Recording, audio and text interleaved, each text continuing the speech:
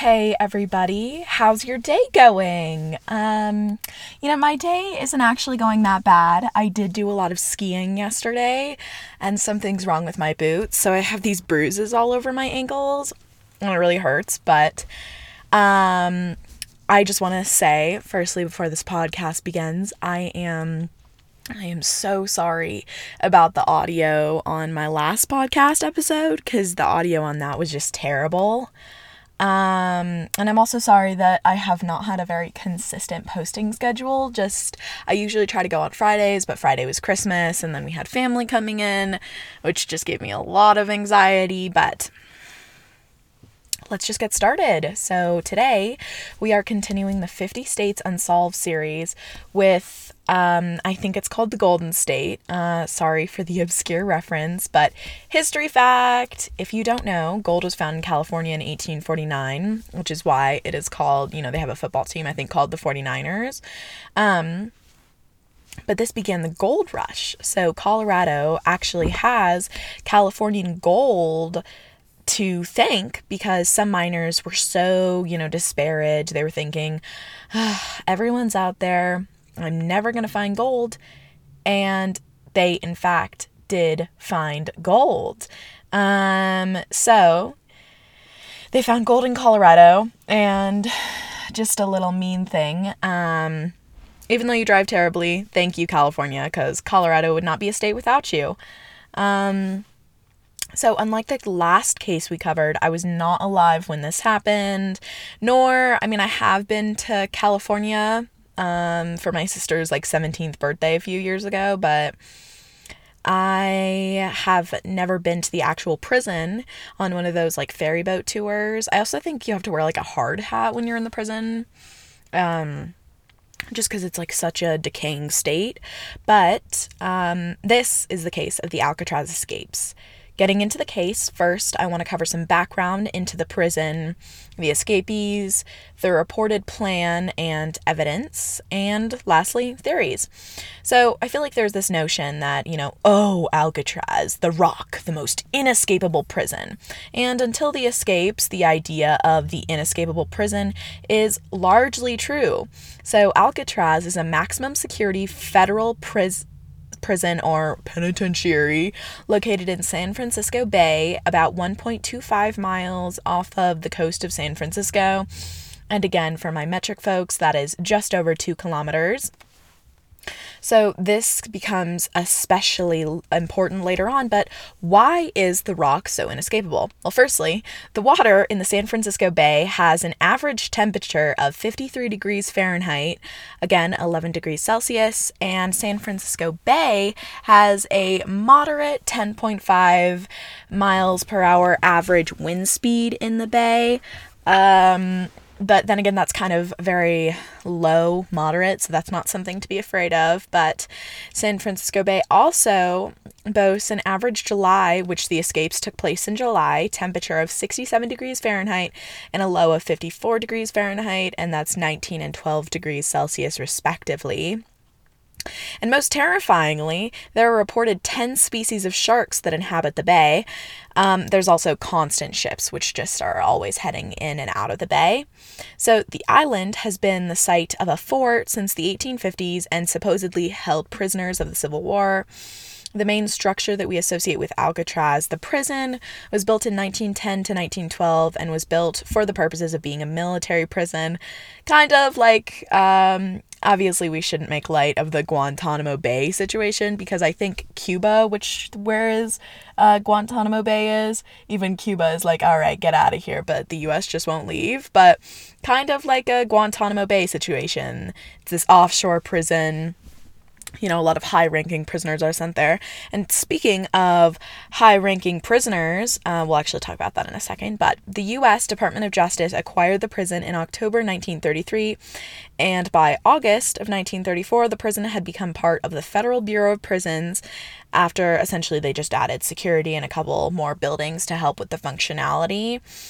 And the island of Alcatraz, like I said earlier, housed several famous prisoners, including Al Capone and the Birdman of Alcatraz. That's kind of fun. even though that's kind of a misnomer because he had birds, but at the prison before Alcatraz, he didn't really have birds at the Alcatraz, which is very interesting. But anyways, there were several escape attempts from the island. All were unsuccessful, resulting in the escapee either being shot or recaptured. So some notable ones were Joseph Bowers and the Battle of Alcatraz. Joseph Bowers was reportedly the first escape attempt from the prison. So Bowers was assigned to burn trash at the incinerator, because it is probably like 1910 or something, and they burn trash, which is so great. Oh my gosh. That reminds me, my dad is so old that he actually used to like burn trash as a child, which is insane to me. Every time I like ask him about it, he's always like, oh, well, it was only paper. And I was like, still not the best, but at least they weren't burning plastic. Anyways, so burned trash at the incinerator. He was caught scaling a chain link fence when the guards, noticed he was trying to escape. After he refused orders of the officer to come down, he was shot. He was injured of the fall of the 50 feet or 15 meters and died shortly after. So the Battle of Alcatraz is very interesting. It's kind of something that's like straight out of like Criminal Minds. But it's an incident in Alcatraz in 1946 and is regarded as the most violent escape attempt. So it basically happened like 6 prisoners took control of the cell house by overpowering officers and entered the weapons room. Here, they demanded keys to an outside recreation door. But this guard, who we'll talk about him, he's not really relevant in the Alcatraz escape attempts that we're talking about, but either way, William Miller is the guard, and he turned over all the keys except the key to the outer door, and he kind of just pocketed that key. So the prisoners' aim was to escape by boat from the dock, but they were unable to open the outside door and decided to battle it out. So they held Miller and a second guard hostage, prompted by... So there were 6 escapees, or like 6 people that kind of started the battle and were trying to escape. But either way, so 3 people, Shockley, Thompson, and Kretzer, shot the hostages at very close range. Miller, that guard from earlier, he died. And the second guard was also killed. So anyways, Setzer, Hubbard, and Coy, 3 prisoners, again, persisted with their fight, and 3 out of the 6 were shot, and 3 out of the 6 were detained. The prison, since thought to be inescapable, had some amenities and lighter, more lax security inside the prison than it probably should have. So these included a prison maintenance crew, a prison band, barbershop, etc. And then the 1962 escapees would use this lax security to their advantage during the escape. So now, for the fun part, let's meet our escapees. First, we have John and Clarence Anglin. So these 2 were bank robbers hailing from the Peach State, Georgia. I've got an uncle from Georgia. The brothers were born into a family of 13, and the Anglin parents, Rachel and George, were seasonal workers. They would move the family every June to begin harvesting crops. Anyone listening who grew up with more than 2 siblings understands that in larger families, siblings kind of form cliques, and essentially just become inseparable. So I can't really tell the brothers apart because they're basically the same, but fun fact, Clarence was the first brother to be arrested at the age of 14. Okay, so now just kind of getting back into their past. After a particularly unlucky robbery at Columbia Savings Bank in Columbia, Alabama, they were both arrested and given 15 to 20-year sentences and sent to the Atlanta penitentiary. Something to note is that this is where the Anglin brothers met our other 2 escapees, Frank Morris and Alan West, at this Atlanta penitentiary. The Anglin brothers would not actually meet Morris and West again for a few years, but they were eventually sent to the Florida State Prison and then Leavenworth Prison in Kansas. Again, after a failed escape attempt, the guards thought, oh my gosh, what are we going to do with these prisoners? Let's send them somewhere inescapable. So they decided to send them to Alcatraz. John was sent in October of 1960 and Clarence in 1961, and that's January of 1961. Frank Lee Morris is our next escapee. So he was born in Washington. We don't really know that much about his past, but he was orphaned at the age of 11 and spent his years moving between foster houses. He was convicted of his first crime at age 13. He finally landed in the Louisiana State Penitentiary, where after a 1960 escape, he was caught after a failed burglary. In a failed attempt to stop Morris from trying to escape prison, they sentenced him to 14 years at Alcatraz. Officials now believe that Morris was the mastermind of the escape because of his high IQ of 133. And if you don't really know anything about IQ, the scale is out of 160. So this is already super high of an IQ that he had. So as I mentioned earlier, our last member of the crew is Alan West. So I say a member of the crew because due to a block in his cell, which is like very, very suspicious, but either way, he wasn't able to drill through the cell wall grate or like around it to widen the hole in time to meet up with Morris and the Englands, who essentially just decided to leave him behind. Okay, so our last member is Alan West. So we know a lot more about him because, again, he did not end up escaping, so we do actually have a confirmed death date from him. It's kind of sad. He did spend his, whole life in prison. But he was born in New York City in March of 1929, and we do know for a fact that Alan West died in December of 1978 due to an appendicitis. And, that's when your appendix bursts, and I think he just couldn't get, medical treatment fast enough, and then he just died because of it. So he was imprisoned for car theft in 1955 at the Atlanta Penitentiary, where, again, he met the England brothers and West.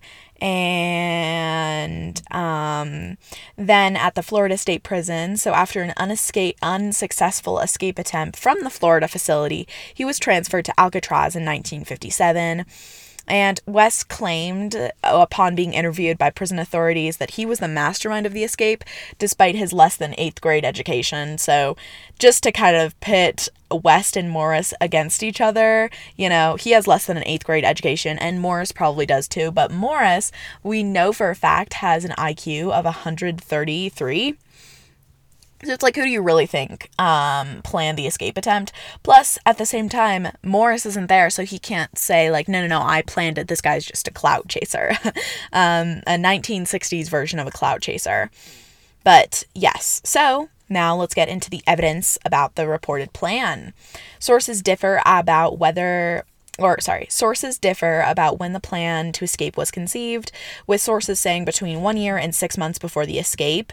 So, just like I mentioned, they had all been at Alcatraz for a varying amount of time, because Alan West had been at Alcatraz since 1957, and then the England brothers 1960 and 1961, and Morris is also 1960. So they've been at Alcatraz for a varying number of years. So you could maybe say that, West has been there since 57, so he's been there for 4 years at the time of the escape, so he might have known more about the prison. But I do think, just with Morris's history, I guess this isn't really important, but I think with Morris's history, it's a lot more likely that he actually planned the escape. So we do know that when they conceived the escape, they decided that if you couldn't get to their meetup point by the time the inmates were escaping, you would be left behind. Now, remember this, tuck it into your head, because this becomes really important later. So we do know that the prisoners requested to transfer or were placed in the same cell block, so this is cell block B, because there was a rumor that a ventilation grate on the roof of the prison was not sealed over with concrete, and this was directly above cell block B. So the plan, according to West, was to enlarge the cell grates behind the cells, which were originally 9 inches by 15 inches. And, you can just imagine that it's, the smallest thing. You would not be able to get in there. Anyways, once they're enlarged, supposedly they should be able to crawl through them.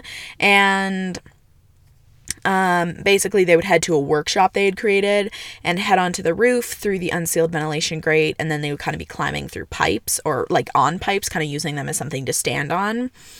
But it helped to ensure their mutual trust that they had known each other from their time in Atlanta, in that, or I think what is Florida, but either way, they had prison experience with each other in the past. But anyways, over the next 6 months, the men widened their ventilation ducts behind their cells, and they used discarded saw blades that they found on the prison grounds. They also smuggled metal spoons from the mess hall and an electric drill they made. It was very, very ingenious, but they made this from the motor of a vacuum cleaner, which I just think is amazing that they were able to do that. So anyways, they were able to conceal the progress of their holes with walls that they painted, and these were cardboard, so they would just like kind of put it on there, and they would conceal the noise of their work with the louder noise of an accordion or this like music hour that they'd have at Alcatraz, because this is just like the most cartoonish prison, which I think is crazy. But anyways, now again, this sort of maintenance crew, prison band type things that the prisoners were on and used to conceal the fact that they are drilling into the walls would not fly now. When I was doing research for my HL art project, in one of the brothers' cells, England has, I think it was Clarence, but either way, in one of the England brothers' cells, there's a guitar, so I have to wonder if Clarence or John was on the prison band. But then again, you did have to be like a very like established, like good behavior prisoner to be on the band, so that's also something that I'm wondering.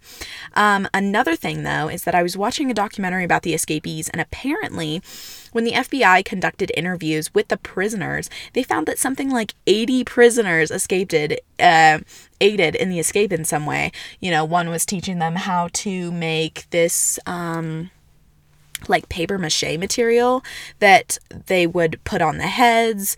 And so I think it's just very interesting that this was kind of a group mentality of these hardened prisoners at, this quote inescapable prison, that they almost just collectively decided that if they couldn't escape, they were going to help the people who were going to escape. And these were like complete strangers, so they were going to help them get out of the prison. I am so sorry for any background noise. The house is so loud, so I'm currently in my car outside of the house, and people are just walking around. I think some guy is calling his very, very fluffy dog. Sorry about that, but one prisoner, he must have been so smug, because he even told the FBI that he had taught the escapees how to make the plaster, paper mache mixture, which they later discovered on the decoy heads. And there's even a mafia member, which was supposedly in the prison at the time, which supposedly, he admitted that he was going to, rent a boat for the prisoners to escape on. And, more on this later, because this kind of becomes a theory. So, we also know that one of the escape members was on a prison maintenance crew, and I think this is a very important fact that I think is glossed over a lot, is the workshop. So, as many prisons are built, no cell was on an outside wall. Just think of how so many prisoners try to escape via a window. So, above the first floor of the cells, there was kind of this open space above the cell block that all the prisoners were placed in. So, I think it was West, but he would purposely push the dust that collected on that upper area, because he was on the maintenance crew, so it was his job to remove the dust, but he would purposely push it onto the guards, so they understandably hated this, so they would allow him to hang up blankets, which was so stupid, but that allowed him to kind of obscure his areas and hide what they were doing. So this just became a workshop for them where they would showcase their abilities and ingenuity. The plan. So now we have to get into the plan. So the alleged plan past the escape was told to FBI by West after he was left behind. I personally think it was a little bit of an error on the FBI to completely trust West as a witness, and we'll discuss later why or how he might have had a motive to mislead the hunt for his friends. But here is what we know according to the evidence, and then I'll get into West's account of what was supposedly going to happen. On the night of June 11th, 1962, with the papier-mâché heads lying in their beds, the inmates would escape to an unguarded corridor behind all their cells. Like I alluded to earlier, all of them would escape except West, who could not get the grate off the back of his cell in time.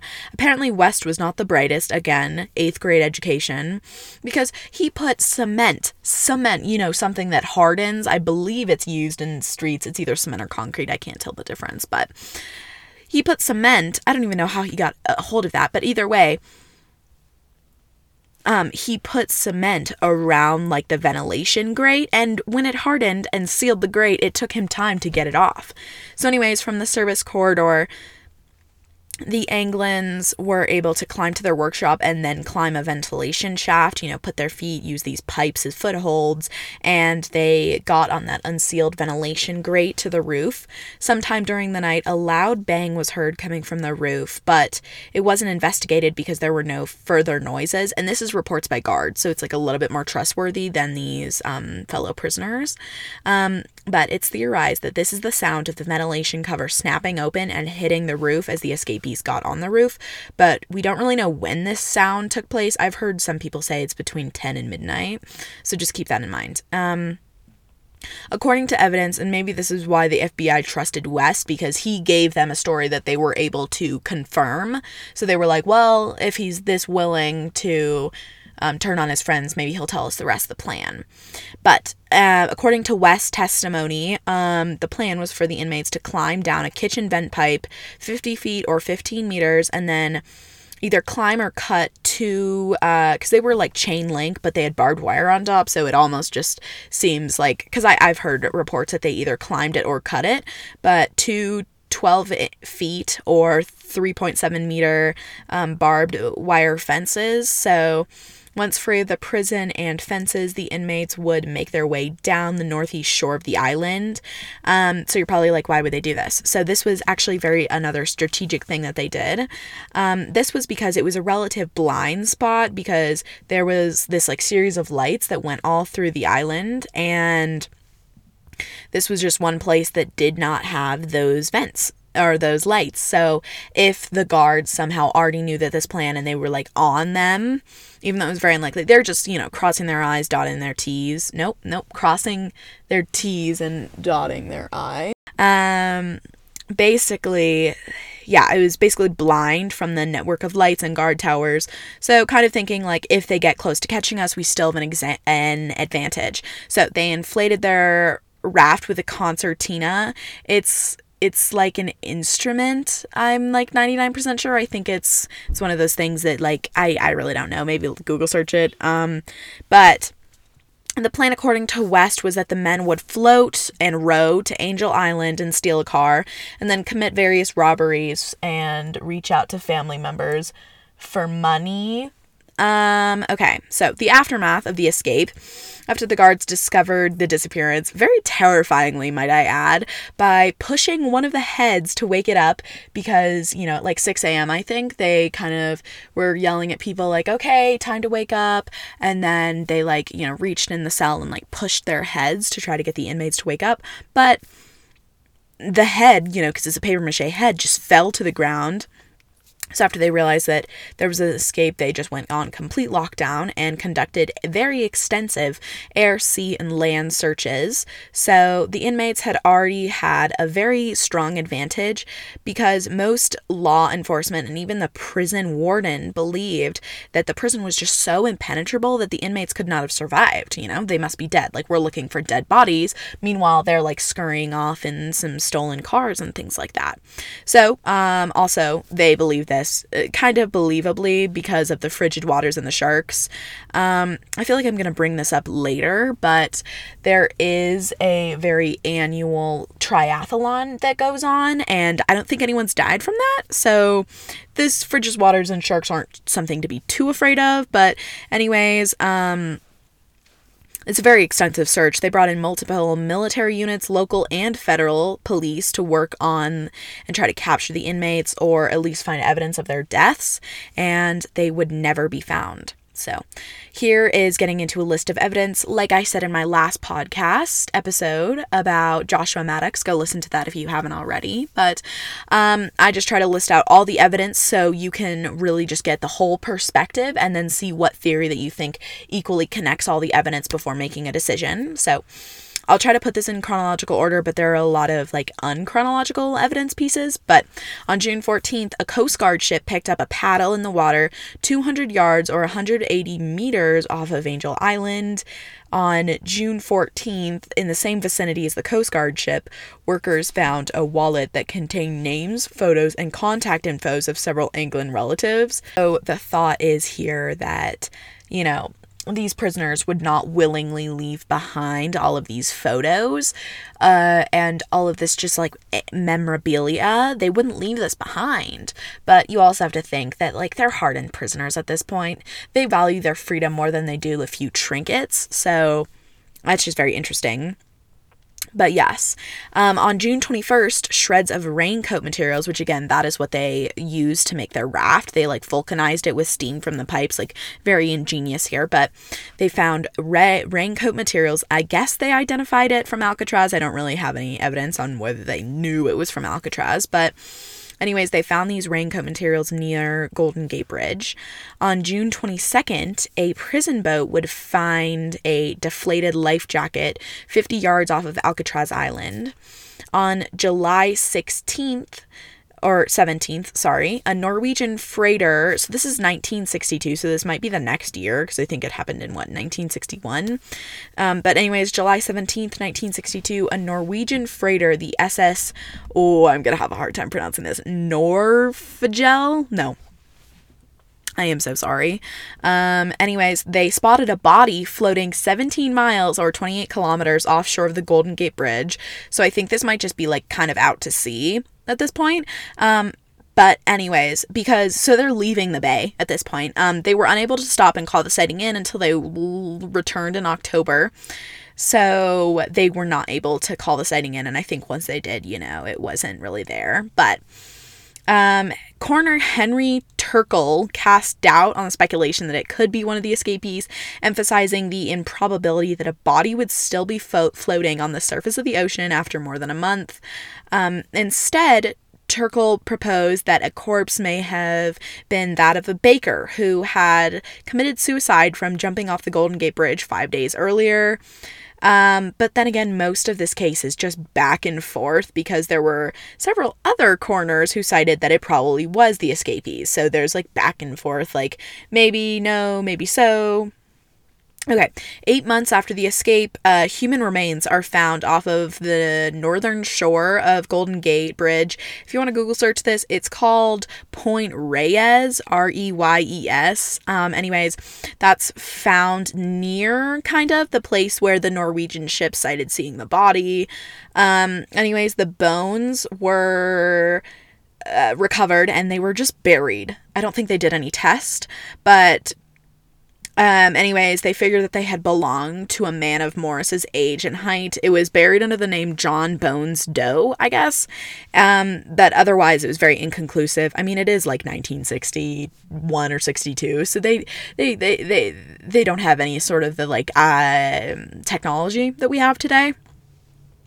So anyways, so the U.S. Marshal Robert Dyke, I'm going to talk about him a lot. He's a very key figure in this case, but because I think he's one of the lead investigators that focused on this case. But basically, he said that many people have died in San Francisco and have been found, yet the bodies of the inmates have never been found, just kind of the way that the tides work.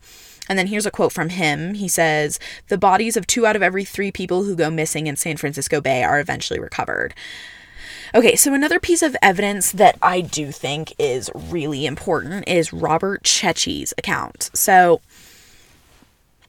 Robert Cecchi was an off-duty police officer, and here is a quote from a local news source. So, Robert Cecchi was an off-duty San Francisco police car sitting in his car just before midnight at Marina Green that evening. He was gazing out into the bay when he noticed what he calls a, quote, pristine white boat, quote. Cecchi says he immediately felt like something was wrong because the boat had no lights on. He didn't see anybody on the boat and didn't hear any noise coming from the boat. But after watching the boat intently for several minutes, he said a light went on. He said somebody on the boat shining a flashlight or spotlight into the dark waters of the bay. He just said it didn't look right. I said it was really unusual. It started moving and the port and starboard lights came on and he couldn't tell whether it went north or south. It just disappeared. And then there's also some theories that state the men only had to take their primitive raft to the boat and not to the island. And remember the, quote, mafia connections that one prisoner had, who, like, volunteered that he would, like, charter a boat off the mountain, or I am so sorry, off the island for the prisoner escapees. And per West direction, per West direction, the group planned on stealing a car and committing small robberies, but no crimes were matching like Wes said would occur according to their plan. So it's like, okay, so his plan is already kind of not matching up so well. But, so now we need to get into deathbed confessions and letters. So really just because this case has remained open and unsolved for such a long period of time, there have been several deathbed confessions, letters to police and the FBI. So here are some notable ones. So continuing with the Robert Cheshire story, John Leroy Kelly, who died in 1993, dictated an extended deathbed confession to his nurse. Kelly claimed that he and his partner picked up Morris and the Englands from the bay in a boat and transported them to Seattle, Washington, and later, under the guise of transporting the escaped convicts to Canada, Kelly and his partner double-crossed and murdered the escapees to get the $40,000 their families had collected for them. Kelly, feeling lifelong guilt over his part, felt obligated to confess what he did to a priest and a nurse. Robert and the others Roderick and the others found a location in Seattle where Kelly, the guy who died, said that the escapees' bones would be buried, but again, a dig at the site failed to turn up any bones. And I think we've all seen it, but there was that photo running around. You could probably just Google search it and find so many like clickbaity articles saying that, the inmates have been found and things like that. But there's this photo which allegedly shows the Anglin brothers in Brazil, circa 1965, and apparently the FBI dispatched agents to Brazil to find the inmates, and none were found. And there have been sightings all over the world of the brothers and Morris, and I mean, I don't even know if they survived, but I also don't know, how much validity we should really take into this. I don't know how much, validity we should take into all these sightings because, after Elvis died, there were probably, 60 or 70 sightings of people seeing him. And it's we actually have records that he died. So I don't know how much you really want to take into this, but we also need to get into the escape feasibility. So before we even talk about theories, we need to look at some key factors that will affect whether the inmates actually survived. So the small raft which was constructed was supposedly vulcanized with steam from the steam pipes, making it somewhat waterproof. There was no rudder on the side of the raft, which really just kind of made the inmates a victim of the tide. In December 1962, literally 6 months after the famous escape, John Paul Scott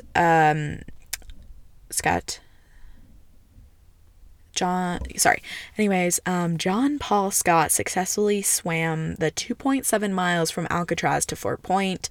Today, there are 2 annual triathlon events where people can swim this Alcatraz to Fort Point, and there are no casualties that I know about. Yes, I don't really know if there were any casualties. Also, the men had a lot of adrenaline on their side, really just meaning that if we fail, we either die or go to jail. So that creates a lot of adrenaline, which can help them survive. So in 1989, in Unsolved Mysteries, 2 theories were tested. One by having a triathlete swim from Alcatraz to mainland, and the other having 3 experienced kayakers paddle the same route in a replica of the raft used by Morris and the Anglins. So while this raft... So anyways, the rafters ended up failing due to their raft being unseaworthy, and they had to be rescued by a motorboat that was shadowing their progress, making sure that they don't drown.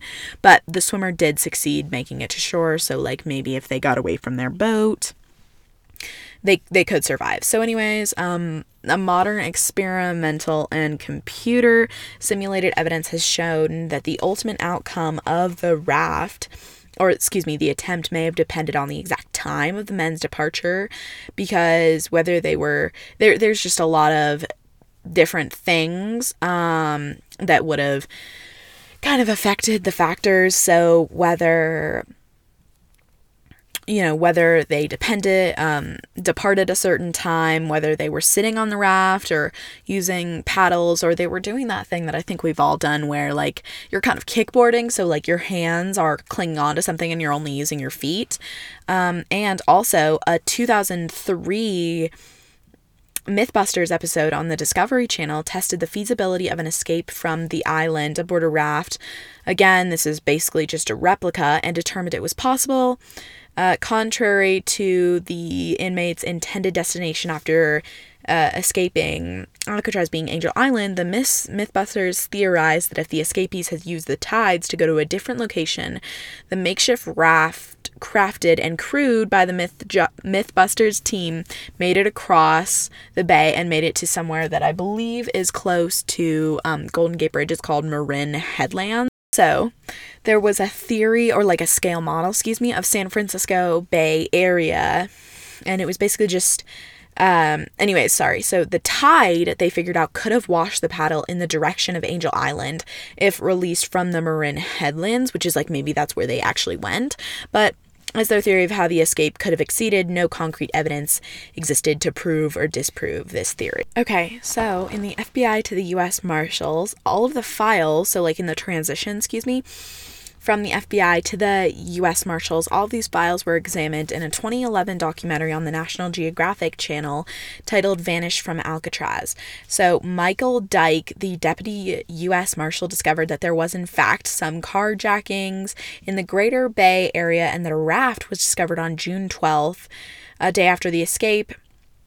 So this carjacking was reportedly a 1955 blue Chevrolet with a Californian license plate, and it was reported that at 11:30 a.m. on June 12th, a motorist in Stockton, California, 80 miles east of San Francisco, reported to the California Highway Patrol that he had been forced off the road by 3 men in a blue Chevrolet. Researchers did some digging and found that the information was not new at all. Several newspapers, including the Humboldt Times, San Francisco Examiner, reported the theft of a car, matching the story in the documents. Also key to note is that bones were found and later dug up and examined. Okay, but so then this is, so you remember the John Bones Doe, the bones that they found, that they were the height and proportions could have matched Morris, because I guess they were no, none of it matches the Anglin brothers. I don't know, I guess they just figured that out somehow. But Michael Dyke, so during this documentary, Michael Dyke, the deputy U.S., what is he again? He's a deputy U.S. Marshal, that sounds right. He exhumed the remains of John Bones Doe, and he compared the DNA from John Bones Doe to one of Morris's paternal relatives, which would have parts of the same DNA, and you could kind of tell that they're related. And the DNA did not match, so the bones were not Morris. I don't really have any evidence as to whether they tested any of the Anglin relatives, but yeah. It's very interesting. So anyways, now that we've looked at all of the evidence, we have 3 main theories, one of which is an offshoot of the other. But anyways, the 3 theories are that the prisoners escaped and died, or escaped and survive. And then the second, sub-theory to that is that there's the boat And lastly, there was a cover-up. So looking at the theories, let's get into the first one. The first one is that they escaped and died. So this is the most popular theory among the original investigators that were first on the scene. Evidence of this is the cold temperatures in the bay, the strong winds and tide, and the raft did not have a rudder, the mass of sharks and boats and all of these things that they would just have to deal with in the bay. The personal effects in the wallet that were found, the large amount of debris from the raft found around the bay, so paddle, raincoat materials, and according to later FBI files, the whole raft was found on Angel Island. So let's address this point about why I, shockingly, do not believe the died theory. So firstly, for the cold temperatures thing, triathlons occur in the bay 2 times per year, swimming the same route, and I don't know of any people who have died there. So yes, I do admit the winds and tide, but there was the tide-based projection that if the crew launched at 11:30 to midnight, they could have made it, but they would have to let the tides carry them to Golden Gate or what the place I was saying earlier, I think like something Midlands. I'm sorry, I have a terrible memory. I already forgot. But anyways, they would have to let the tides take them to Angel Island, where there was some debris found near Golden Gate. Also, we need to think that the inmates were going to Angel because of West, who could have had a motive to mislead the police. I think I'll touch on this a lot more in another theory, but the massive sharks and boats in the bay. So firstly, it's midnight, so there wouldn't really be that many boats. Also, most of these sharks are not actively hunting humans. Like, most of them are like hammerhead sharks. I'm just saying they're not like bull sharks or tiger sharks. Like they're not the breeds that like we know and think of as actively hostile towards humans. So anyways, and then the last thing about personal effects in the water, I touched on this earlier, but these are hardened criminals, one of which has an IQ of 133 out of 160 and has been orphaned since the age of like 11. You know what I'm saying? Like, they don't really have family. Like, Morris probably could have convinced the Englands that like you will die if you don't like leave this, or it just could have happened accidentally. But either way, also this could have been an effort to mislead the police, thinking that, you know, they're sentimental and they're gonna hold on to these things and they must have died. Okay, yeah, that was kind of it. I don't believe this escaped and died theory. I would have to probably give this like a 3 out of 10. I think there's a lot of things, and there's also kind of a motive for the police to say that it's an escaped and died, because, you know, this prison operated for several years after that. What do you think that's gonna do to, like, the security if there's active prisoners that have escaped? So they kind of have a motive to... The police and things that first came on the scene would probably have a motive to say that it escaped and died. But anyways, our next theory is escaped and survives. So this has become more and more popular as a theory among newer pairs of eyes to the case. So mainly evidence is that no bodies have been found in the almost 60 years since the escape. And remember the quote from U.S. Marshal Dyke, I believe, that said that bodies are usually found. Evidence is mounting based on tide projections and all of these things that men could have survived by floating to Golden Gate instead of Angel. So as far as we were officially told, there was no raft found. Also, okay, so now I'm really going to get into why I think West's account is not trustworthy at all.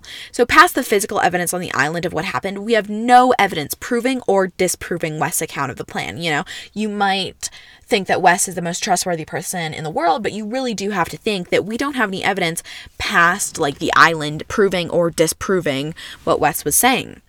So the prisoners could have either planned to leave West behind as a disinformation campaign for police, telling the police that they would go to Angel when they would actually go to Golden Gate, or kind of do a like variant on West's plan. I think this is like a huge problem of early police, that they just believed that West was left behind so he would be so vengeful and reveal the plan. And I think the whole thing about West being unable to get the grate off because he put cement in it to make it look more real, This just sounds way, way too simplistic of something to actually get the prisoners down, who decided to vulcanize and waterproof rafts with steam pipes and retrofit a vacuum cleaner motor. One of them was supposed to fix a vacuum cleaner and it had two motors, one of which it wasn't using. So they took out a motor and they turned it into a drill, like a functioning drill. So this whole theory about, or this official explanation about how he sealed over his cell with concrete just sounds way, way too simplistic for me. So I think that Wes was purposely left behind as a disinformation tactic, or they kind of just believe that okay, whoever is getting left behind, because one of us has to, whoever's getting left behind is going to mislead the police, because originally, like I said at the beginning of the episode, they said that whoever's not here in time, we will leave without you. Okay, so I would say, obviously, if you couldn't tell from my passion, I believe that theory the most. I probably, if 1 is that never would have happened, and 10 is that definitely happened, I honestly might give that an 8 or a 9, very high up there. I think this is very likely. And now into a different theory that I don't really know how credible this is, but this is the theory of the cover-up. Basically, after this documentary, some FBI documents from the time concluded that the whole case was a cover-up. So some evidence for this theory is that this documentary reveals that supposedly the FBI found the raft intact, and that there was a carjacking near the Bay Area in the days surrounding the escape. So I did have it written down as counter evidence, but since I wrote the script for this, I am now thinking that they have a reputation to preserve. This is the most inescapable prison, so you can't go around and have people escaping, because then it's not the most inescapable prison. So I guess maybe that's a cover-up. But I think that's really it. I also do, I do the boat theory, kind of just that the inmates, the boat just kind of pulled up and picked them up. I mean, that does sound very interesting. I don't know if I really believe that whole thing that the witness came forward, Kelly, I believe that's his name, came forward saying oh, well, we were supposed to take them from the Bay to Seattle, but we double-crossed them because we're terrible people or something like that. That sounded weird to me. But yeah, I don't really know how I feel about the cover-up theory. I would probably give it a 5 out of 10. There's just not much evidence there. It's just, I don't know, maybe I will admit it's suspicious. But I don't really know if there's anything past that. So, yeah, in my personal opinion, I really think that they escaped and survived, and there was a letter that was actually sent to the FBI, I think in 2015, very recently, and supposedly that letter says that all of them are dead except for one of the Anglin brothers. So I think that's very interesting.